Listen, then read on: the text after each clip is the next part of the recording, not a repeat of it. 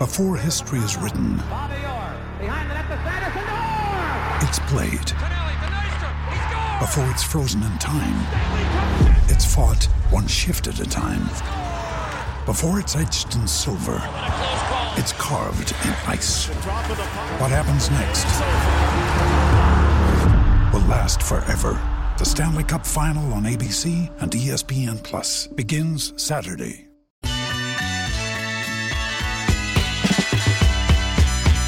Out of the gates and ready to go. Hot Mic with Hutton and Withrow is underway on this Monday edition. We're glad you're with us as we broadcast across the Outkick Network. It includes YouTube. You head over there, search out Outkick. Chad, well, maybe he's joining you in the chat, but he's not joining me in studio today at 6th and Peabody with EHA Beer and Old Smoky Moonshine. He is on a trip with the Withrow Men, the annual excursion, which is always really cool. We'll bring back some stories later in the week. We've got a jam-packed show coming up over the next 3 hours, live until 6 p.m. Eastern.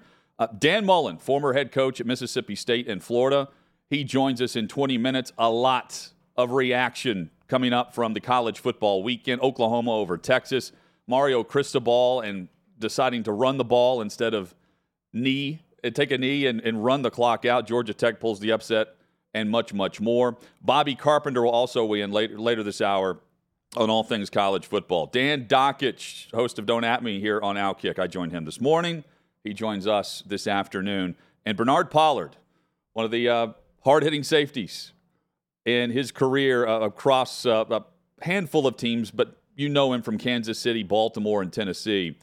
He hops in hour number 3. A lot to discuss. You can join us in the chat and join us on social as we hit the top headlines from the weekend. And it starts with the destruction of the New England Patriots. 34-0. The New Orleans Saints winning in New England, in Foxborough, to send the Patriots to 1-4. This was not, to me, going into this year, the end of an era, perception-wise. I'm buying into it now. The Patriots were even worse in Week 5 than they were in Week 4, and they have been boat raced 72-3. 72-3 in consecutive weeks. Losing to Dallas and playing that defense is one thing with Mac Jones at quarterback and having no weapons on offense. Losing some players on the New England defense and just being inept and not able to turn to any talent on a consistent basis. But after losing to New Orleans, the Saints, who fighting for an opportunity to win the NFC South, well, here's New England staring down what could be a top 3, top 4 pick in the NFL draft.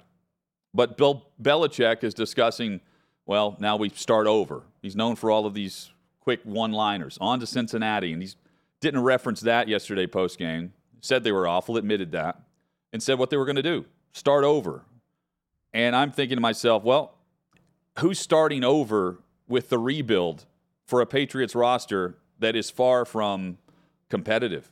The New England talent on that roster is as bad as some of the worst teams you could face in the AFC. Since Tom Brady bolted to Tampa Bay, Bill Belichick is 26-30. Hasn't won a playoff game, which, oh, by the way, Robert Kraft referenced and has harped on this offseason, and he doesn't have any answers right now. His team is the worst in the league in point differential. They're minus 76. And they've got Mac Jones, who they've benched for the second consecutive week, and he's the only quarterback they kept from camp originally. What happens from here? When do we hear from Robert Kraft? Because the silence there is, well, it's starting to become loud to me. Because he put out the mantra of, it's time to get back to the playoffs. It's time to go win a playoff game. We haven't done that since Brady left. And they started strong last year. Won close games. Not pretty, but winning close games. They had the opportunity to go after Dalvin Cook. Could have signed DeAndre Hopkins. Hopkins admitted he gave the Titans offer and sent it out there to others to match. It was Tennessee and New England that were in on him. Patriots didn't bring him in. And now they sit and stare at a one-win record going into Week 6. And This is a New England team that has scored as many points this season as opponents have scored off of New England turnovers. It's awful. Mac Jones isn't the answer, but it's not just a Mac Jones problem. This is a talentless problem. They have no touchdowns in their last 34 possessions. Not good. Starting over, it's more than just starting over now. They don't have a lot of luck on their side to pull together a win streak like we've seen in the past from a Bill Belichick coach team. Judon is sidelined until at least December. They have a group of talented players that haven't lived up to the billing. They've spent some money at wide receiver. It's not there. And so far for the AFC East, well, they're not competitive there either, even with the Jets, despite beating the Jets. The Patriots had just 156 yards of offense against the Saints, 3 turnovers yesterday. And this is a New England team that just averaged barely over 3 yards per play. But again, it's not just on Mac Jones. This starts up top with Bill Belichick, bringing in the coaches he did a year ago, now having to turn over to Bill O'Brien. And maybe after the season, we see what could be the breakup. I think more and more about the fact that we're headed that way because the Patriots haven't had back-to-back weeks like this since 1996. And that is not great for the GOAT and not great for Mac Jones because the Patriots could be in line at the end of the year, based on the way this ball club looks, for blue-chip talent in the draft because they don't have blue-chip talent across their roster. Davey Hudson joins us in studio. Davey, are you buying the fact that Belichick is leaving New England? I don't think he's retiring. Maybe he takes a year off. But I'm not buying the fact that he's out of football. I do think he's out of New England as Robert Kraft tries to move on. This dynasty is officially dead. Some people probably put the nail in the coffin a couple of years ago after Brady moved on, but we've seen that for whatever reason, there are a multitude of things not working for this team. I don't anticipate them getting a win until November. You look at their next 3 opponents, they go on the road to Las Vegas. Now, if you remember last year, that was a crazy game at the end where they're tied and the Patriots decide to start lateraling the ball, and it gets returned for a touchdown. They lose. You're right. That's very unlike a Belichick team. And then you follow that up with you go on the road, or you're at home against Buffalo, who looks like the class of the AFC East, and then you get to go down to Miami. So both those teams playing at a lot higher level than what we've seen the Patriots so far this year. So, I mean, 1-7, if there's no changes at that point, like Belichick's not going to get fired during the season. No. And he shouldn't be, given the history there. And this won't be messy. This will be behind the scenes. But the fact that you have former players now, like Devin McCourty, who are on Football Night in America, and when he's asked, hey, what does Bill mean by starting? And he just throws his hands up like, who the hell knows? Because that's how bad this team has been. Multiple analysts are saying that, this is going to be bad. Jason Garrett is sitting there just nodding his head. It's really, really bad. And I think the relationship between Belichick and Kraft has been trending this way over the last 12 to 16 months. We had Tom Curran on a month or so ago. And I went down that path with him because it's just a different vibe with the Patriots team we've seen, the Patriot way. It doesn't really resonate as the true and tried method to victory. And a lot of that is Brady. I get it.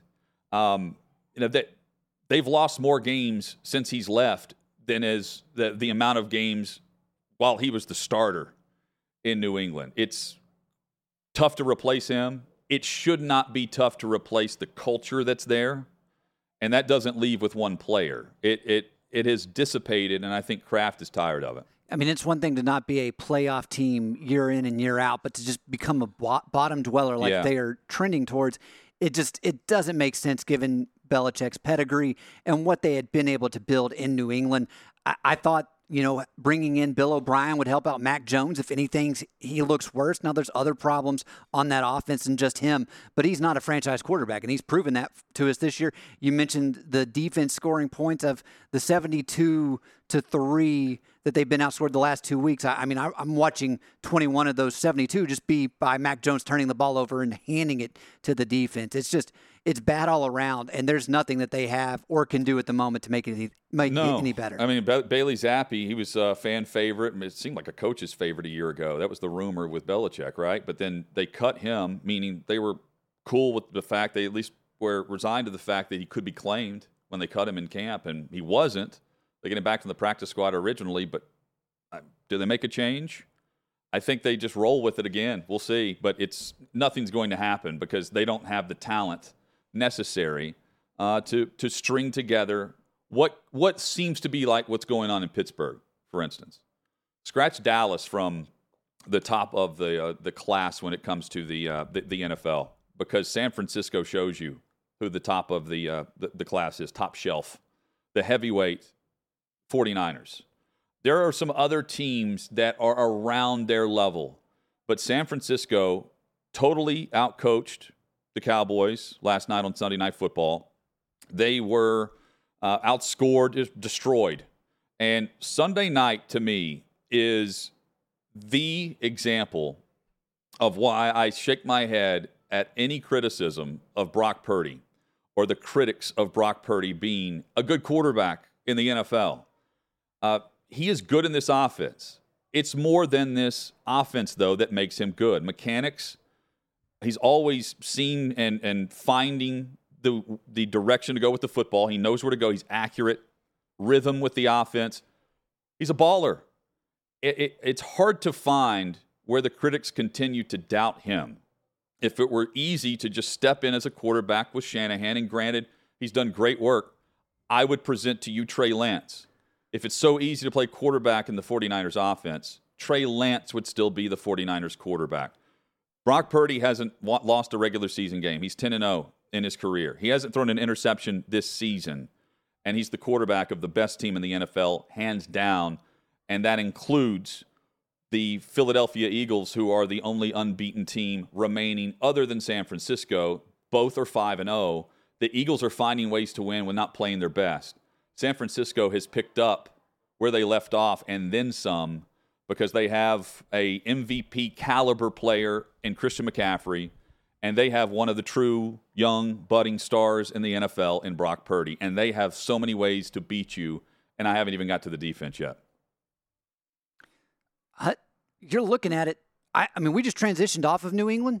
I mean, this is the new dynasty in the NFL, if you want to make that comparison. An elite defense. You've got a quarterback that no one thought would be able to do anything, where it's like, we have this guy in place in Drew Bledsoe. Or going back to the Pats, you had Drew Bledsoe. He gets knocked out. He has to come in. Same thing. Jimmy Garoppolo gets knocked out. He's the guy you think that's going to be able to keep that franchise going, be that quarterback for at least the intermediate future. And then he's done. And then Brock Purdy comes in out of nowhere, and he is winning every single time. He looks comfortable. This team is just operating and firing on all cylinders, and it looks like the dynasty is already set in place. And you always talk about having a quarterback on a rookie deal. I mean, it doesn't get any cheaper for paying a quarterback than what the 49ers are having to do for Brock Purdy right now. Yeah, they're paying him roughly $800,000 because of the seventh-round pick and Mr. Irrelevant. That's where he was slotted, and that's the benefit of hitting on that player, which is not going to happen that often.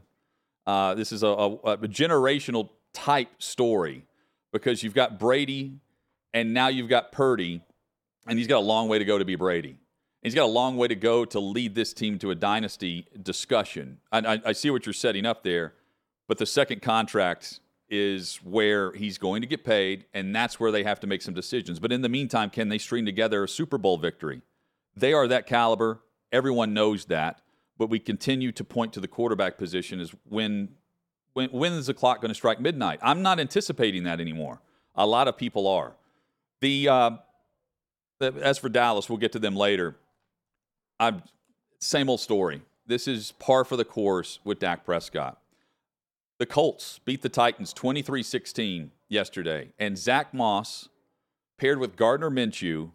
And Jonathan Taylor is back under an extended contract, $42 million, $24 million, I believe, $26 million guaranteed in this contract. He's back in the mix now. The initial diagnosis for Anthony Richardson, AC joint sprain. That's his throwing shoulder. MRI is happening today. X-rays yesterday were negative. But when Minshew has played because, Richardson has been hurt quite a bit during games. Running backs have at least 30 touches in those games. That's going to continue, and the strength only rises based on the fact that they get Jonathan Taylor back. And Moss, props to him, man. He ran all over the Titans defense. The Titans defense, Davey, had allowed just 280 yards total through their first 4 games. Yesterday, 165 by Zach Moss, and paired with Taylor, they ran for 183. He stole the show. He had a 56-yard touchdown, but he also got the yards when it mattered, and it's extra impressive based on the Titans' run defense.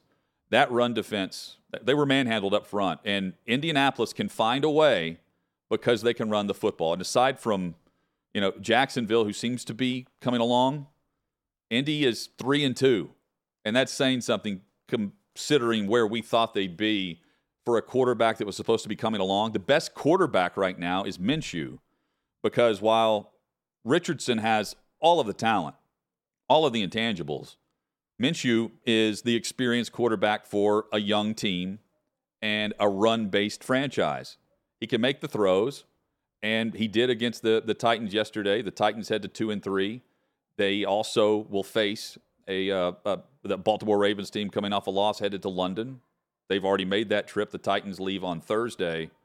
It's a big game in the AFC a week from now because it was a big loss for Tennessee and a massive win for Indy in the division. It's coaching malpractice for you to lose to Zach Moss and a backup quarterback. I don't care who that backup is. And the Titans have a lot of questions they need to answer, but credit to Shane Steichen for getting his team ready and just absolutely dominating the Titans from the beginning of the game to the end. Nathaniel Hackett's nightmare becomes a dream. That's something we dive into coming up with Dan Dockich. But when we come back, Dan Mullen, the college football weekend delivered. More craziness in the rankings, and we get Mullen's take. He weighs in next on Hot Mic with Hunter Withrow across the Outkick Network.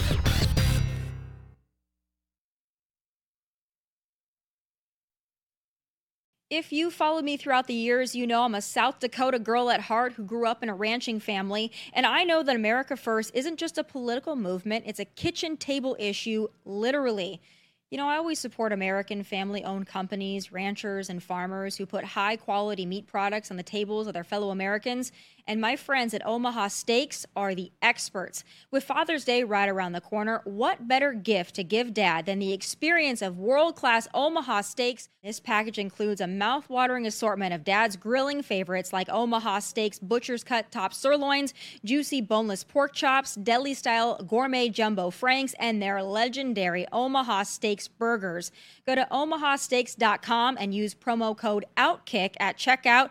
Get mouth-watering gift packages starting at just $99, and as a bonus, use promo code OUTKICK to get $10 off your order.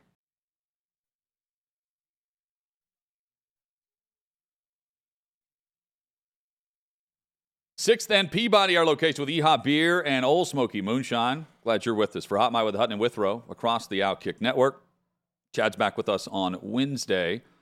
And coming up in 20 minutes, we've got Bobby Carpenter to weigh in with all of the big college football reaction and takes. We do that right now with former head coach in the SEC, Dan Mullen. You can catch him now as a solid analyst with ABC and ESPN. Coach, great to have you back on, man. Hope things are well. Yeah, always good to be with you guys. Yeah, man, same here. How would you stack the college football playoff right now? What 4 teams would be in? Well, it's interesting. Because there's so much to be played. But right now, you'd have to go with Michigan. Yeah. I would go with Michigan. I would go with Georgia. I'd go with Oklahoma. And, at this point, you would go with Florida State. That'll probably change after this weekend with whoever wins the Washington-Oregon game. The hardest one, I guess there's one team that you just look at who has good wins, and it's hard. Florida State and Oklahoma, I guess, have 2 good wins. So you want to go with those 2 teams for sure and then figure it out from there. It has been a crazy season, man. What do you attribute this to? Is this just strictly the portal, NIL and the portal? I think it's a lot of things. I think there's part with NIL. I think the portal actually has some things to do with it, with the transfer portal of evening things out for people. I think conference realignment is going to have a lot to do with it moving forward. I do. I think, but this is going to be a season. I really think at the end of the year, this is going to be a season I think it'll be the first time as well, or the first time of one of few, that all 4 playoff teams will be conference champions.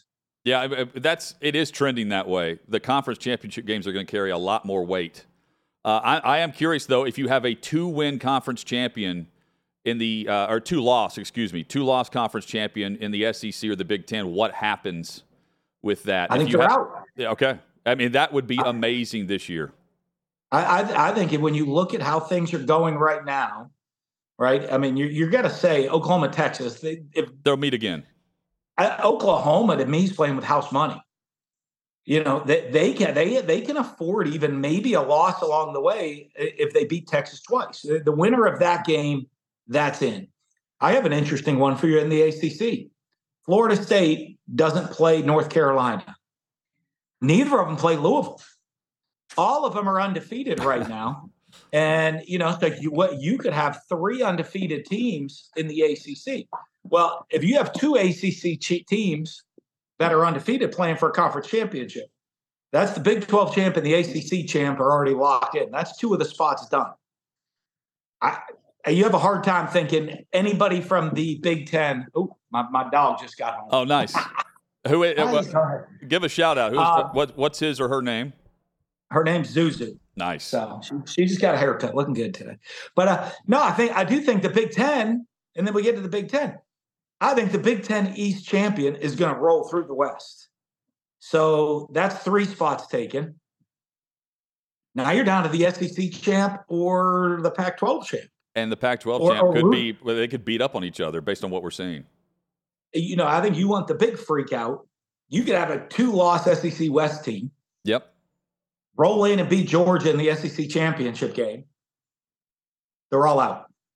And you have Saban, who was going with the political angle, trying to politicize the fact of 2 wins last year, all on the final play, wanted in. He'd be the conference champion in the scenario here. At least I think we're headed towards a Bama. Here we are all of a sudden on October 9th, and we're headed to Atlanta for the title game, and it seems like it's Georgia and Bama after all the talk about whether or not Bama was sliding back. They've rebounded well, and I mean, I give credit to Milroe over the last 2 weeks with that. Yeah, but I wouldn't count out LSU with that. I really wouldn't. And, they have 1 loss. They still get to play A&M in Texas. I think Ole Miss will slip up one more time. So that'll put them ahead of them. And, they're good. Oh, and when you watch LSU play, their defense is awful. Yes. But their offense is good enough to win games. And, when you're playing, it's going to be interesting that if all of a sudden LSU is not out of it, I think they could still sneak in and they could find a way to beat Alabama. They did last year. They could find a way to do it again. You've coached a lot of great quarterbacks. Who's your Heisman favorite right now? And do you think this could be a Devontae Smith type season for a skill position player, given the fact that we'll have a handful of quarterbacks that could receive some votes? Yeah, I just think there's too many good quarterbacks right now. I mean, right now I would go with Michael Penix out of Washington. He's just been special. I think he has special receivers around him. He's going to have Heisman moments coming up with huge games. He plays the type of schedule where he's going to have the ability to make things happen at big moments. And if you go past him, Dylan Gabriel was really impressive last week. I thought. In his moment with the game on the line, I don't think he played his best game, but with the game on the line, he made the plays needed. Yeah. Statistically, he's going to continue to put up numbers. Drake May, and it puts up huge numbers. And Jordan Travis has put up big numbers with Florida State and winning. And so I think when you get into those quarterbacks, that's not even talking about Bo Nix, who has the opportunity to have special moments, and Caleb Williams, the defending winner.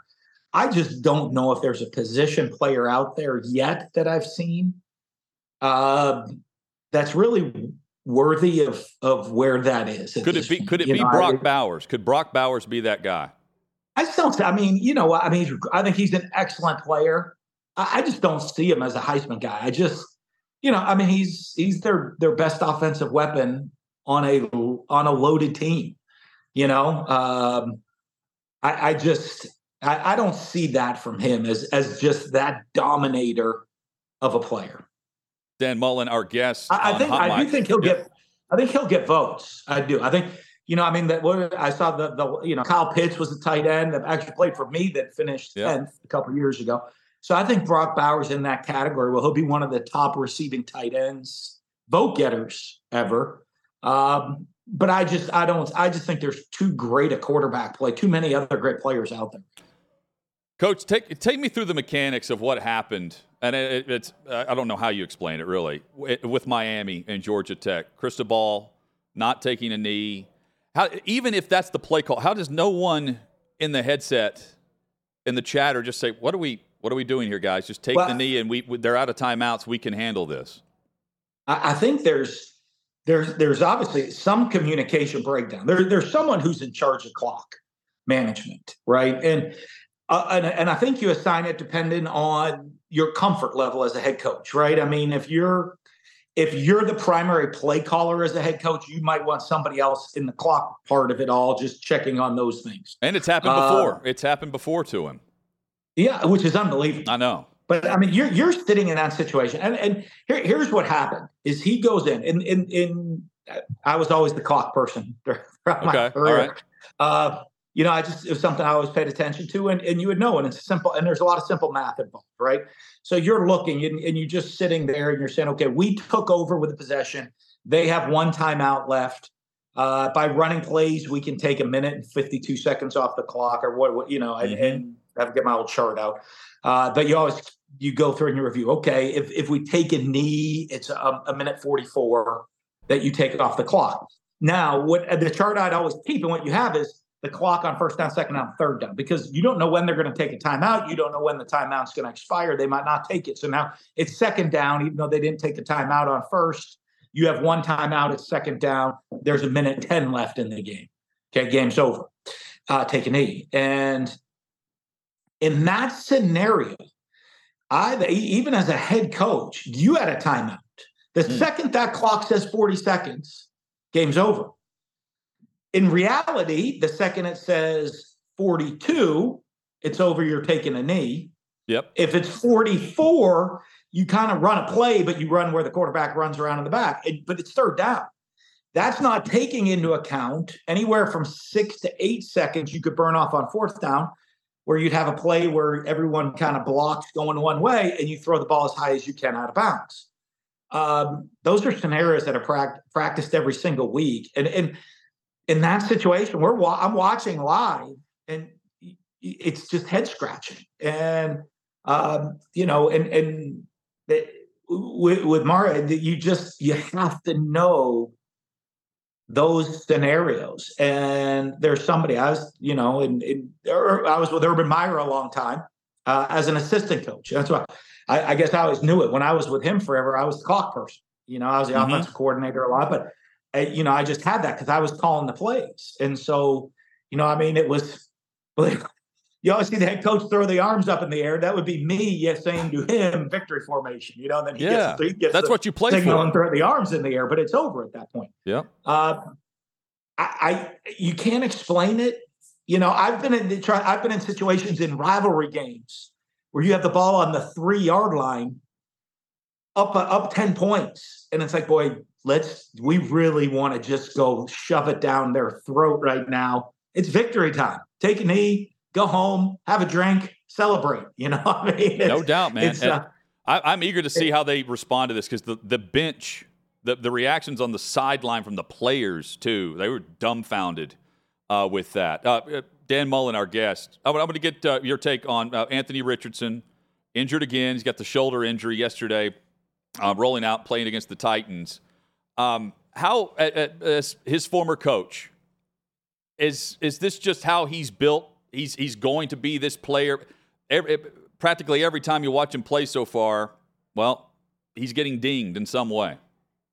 Well, I think it goes. You know, I mean, a couple years ago we had him every time I tried to start him, he would get hurt, and it kind of hurt our season. And, we started the year with him as the backup because he got hurt in the spring game. But it was always trying to roll him on the field. How do I get him onto the field? How do we, build his confidence up? And then how do we get him into that starting role and start him? And I think every time we got to that point to make the move, he had a different injury. Now, granted, I think that happens sometimes to guys that, you got, he's not a Ford, he's a Ferrari. Right. His skill set. You want to use his skill set. He is a Ferrari, and they're a little bit different. They take a little bit different care. Now, the fact that, there's not many people that are 6'4", 250 pounds that run 4.3 and can do, physically, he's wired different than normal people. And just kind of like a Ferrari, those parts might break a little bit easier, where, I drive my Jeep Wrangler, I can go take that to Quickie Lube to get the oil change, but the Ferrari's got to go to the special shop for everything. But you know what? His last year in college, he stayed healthy the entire season, and so I think it's just something. I think it's something through his career too, as he continues to grow. He's still really young, and learning his body. And I think one of those things is to get to go to spend time as a veteran guy. You go spend time with the Tom Brady's of the world, or like a Ben Roethlisberger, or these guys that it's a skill that played and say, okay, talk to me. I don't have to go bench like everybody else. What am I doing to build body stability to get me through my career and what I need to do? Because both plays were, it's not, I didn't see either play as like an overuse or he's just running the ball over people constantly. So I think that's something that he's going to have to grow with during his career to learn how to do. And it was, something that he did deal with in college as well. About a minute left here, Coach. Knowing quarterbacks as well as you do, what do you see in Brock Purdy, and how surprised are you with what he's doing with the 49ers? Well, watching the telecast last night, it was really interesting that Chris Collinsworth brought up something that the most important trait of a quarterback to me, right? Really, the third to me, mental, physical toughness. One, well, Brock Purdy has that. Very few guys you're not getting in the NFL with that. Leadership, he has that. Those are check. Number 3 is processing information. Yeah. It's not throwing, it's not running, it's not intelligence, it's processing information. How fast can you process information? And Brock Purdy can process, they've talked about it. He processes things so quickly, right? Any great quarterback, the hardest thing to test, you go to a combine, hey, you can run, you can jump, you can throw, you can make this throw, you can make that throw, I can work you out, do these things. How fast does information go from your eyes, and then from your eyes to your brain? Right? How fast that information, eyes to brain, then brain to your arm, legs, whatever needs to get done. How fast can you process information? Well, great quarterbacks process information at an extremely high level. And Brock Purdy, watching that, they brought that up in the telecast. I think that's something that their coaching staff realized to know. He has the mental, physical toughness. He has leadership. He has the talent with the arm talent, but there are a lot of people with arm talent. But he processes information. And then you throw on top of that, he's extremely intelligent to run a complex offense. Coach. So, he has all of the 4 non-football, non-skill set traits that make up great quarterbacks. Coach Dan Mullen has been our guest. Always great to catch up with you, Coach. Bobby Carpenter is next.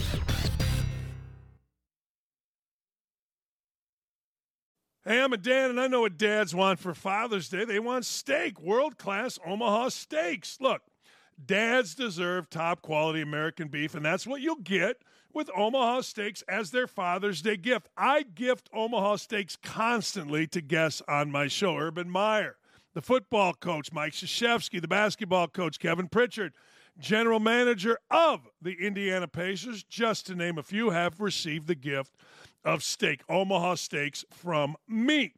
Order mouth-watering gift packages starting at just $99, and as a bonus, use promo code DAN to get $10 off your order.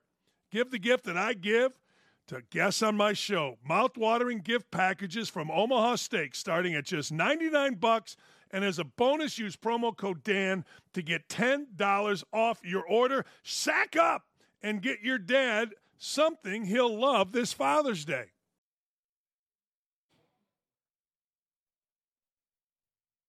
Sixth and Peabody, our location for Hot Mic with Hutton and Withrow across the Outkick Network. Yeehaw Beer and Old Smoky Moonshine.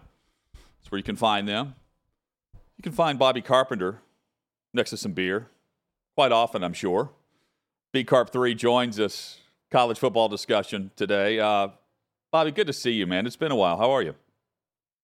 It has been a while. I mean, apparently you and Withrow can't work at the same time anymore, so I just have to share back and forth. And I apologize, for not having the backdrop that I normally have.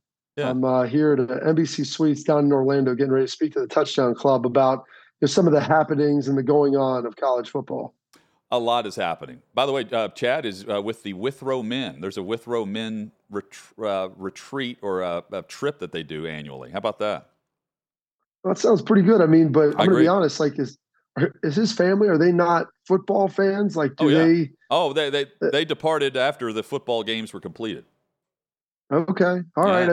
They do it right. I've always been of the belief, during football season, once August 1st starts, that maybe this is just due to being in the game for so long, and my dad being a coach and everything else. August 1st to January 1, unless you're traveling for football or it's a big, some type of decade milestone birthday or something like that. There's really no vacations that are going to be planned during Definitely no weddings. Months. No weddings. No. If you're going to plan a wedding, during the fall, just be prepared that the friends of yours who are involved in the media or involved in football, hey, I'll send you a gift. I'll tell you congrats. But if you think I'm selfish for choosing this over you, well, you should have thought about that before you made it in the fall. Bobby Carpenter, our guest on Hot Mic with Hutton and Withrow. Is Michigan deserving of being number one right now? It's a tough question because we still, just due to the asymmetry in college scheduling, I think they're really good. But I look at who they played. Ohio State just played Maryland. I think Maryland's probably the fourth best team, maybe the Big Ten, maybe fifth, depending on how what Wisconsin potentially looks like. But I don't think Michigan's played anyone near as good as Maryland yet. And so while they've been dominating, they look like a complete team. When J.J. McCarthy's humming, they've got a nice passing game. He can extend plays with his legs. Their receivers look confident. They've always been able to run the ball. Their defense is really good. Jim Harbaugh seems like he's backing on a tear. So I would put them in that short list. But right now, Hutton, after what I just watched happen with Texas, who I thought could be potentially the best team, I was starting to get there with them.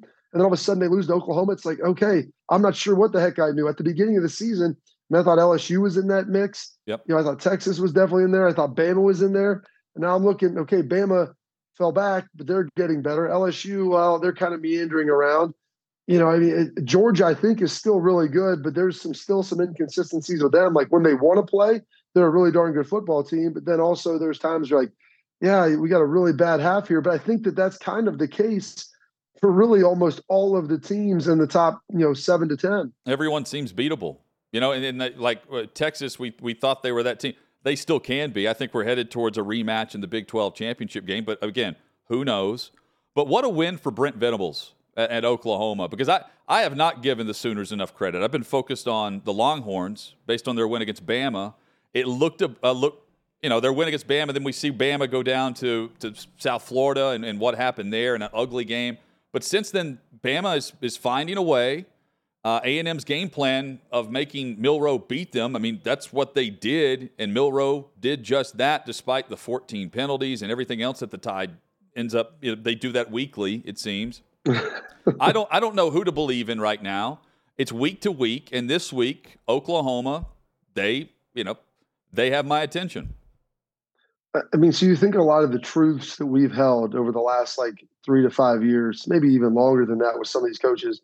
One of the things is Bama, they don't beat themselves. They're not going to commit bad turnovers. They're not going to have penalties. They're not a team that might be flashy, but they're just going to be really consistent and wear you down.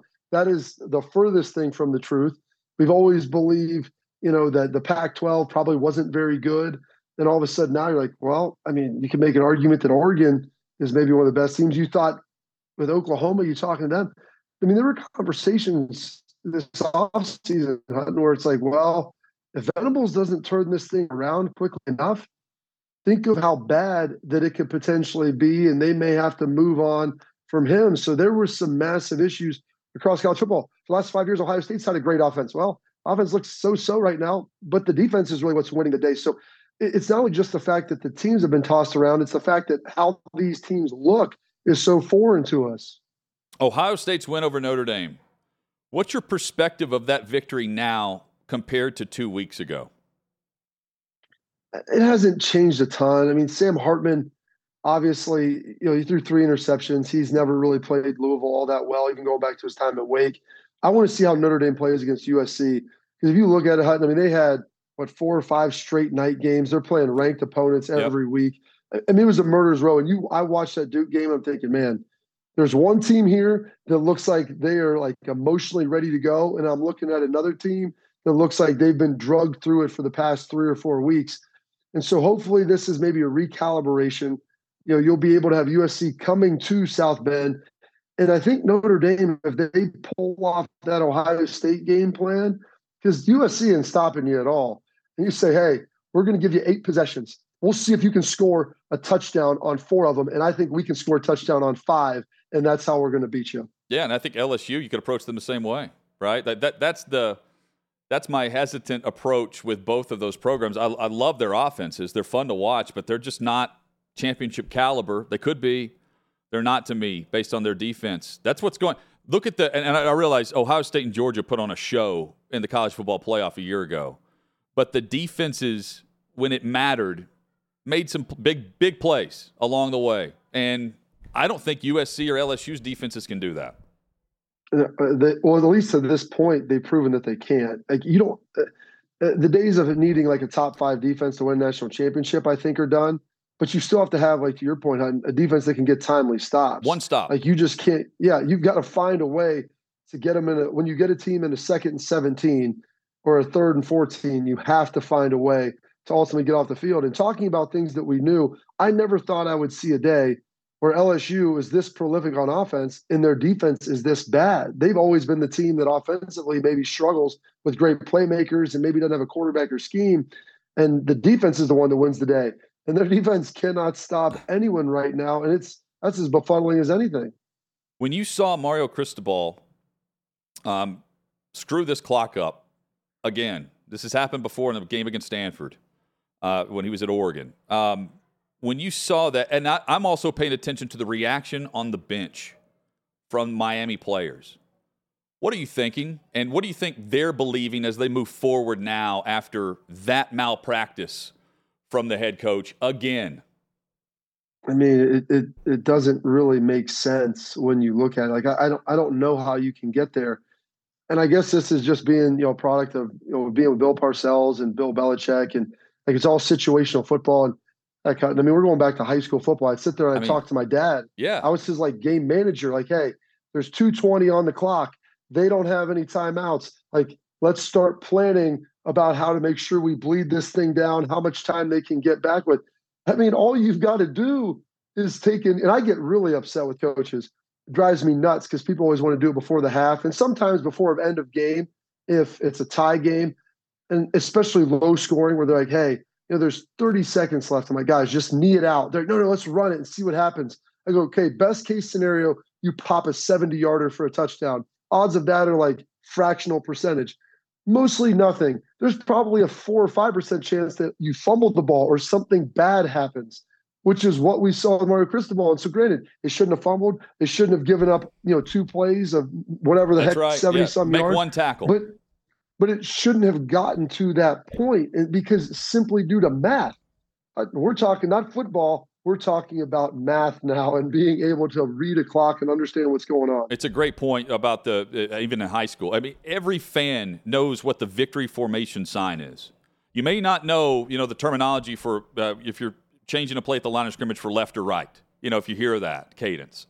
But the victory formation. Everyone is just like dumbfounded at what has happened. And not once, but twice now with Cristobal. Hey, Bobby Carpenter with us. Follow him on social at bcarp3. You can catch him on SiriusXM Channel 84. Great college football analyst.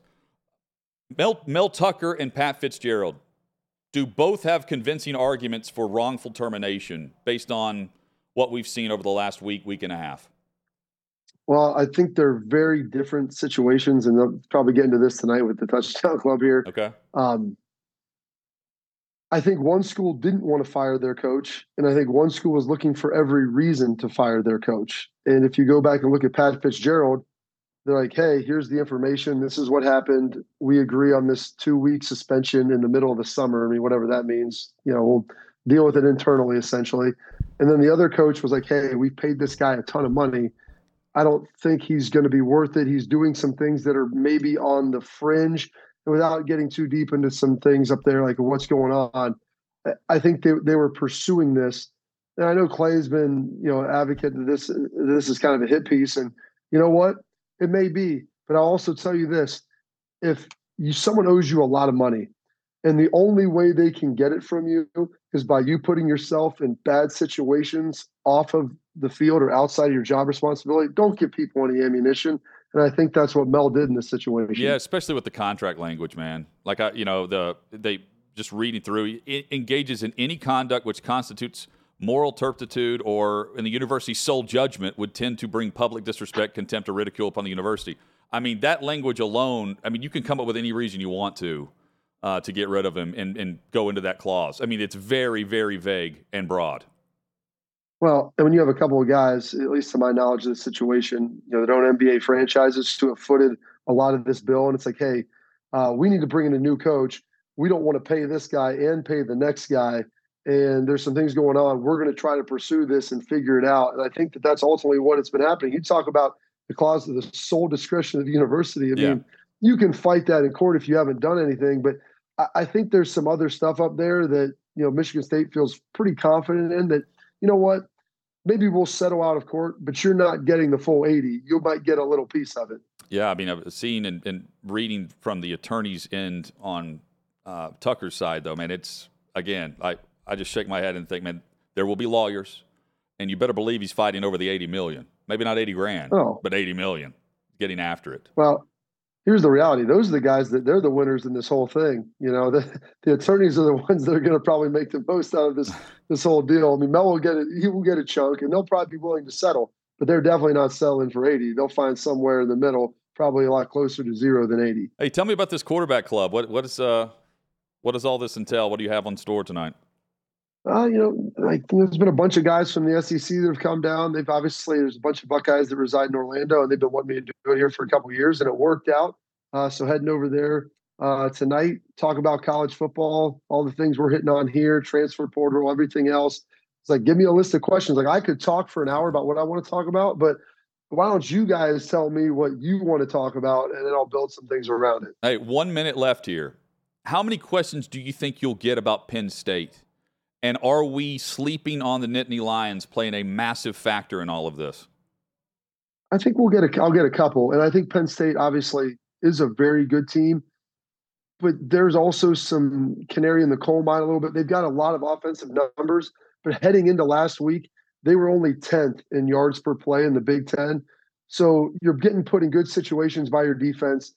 You've been able to score. I don't think they played the toughest schedule yet, but they haven't really been as explosive as maybe what people think. Yeah, but they've got a young quarterback that's been on the road, though, in conference, won games. I mean, I'm intrigued to see if James Franklin can pull this off, unlike some past years where you just know they're the third best.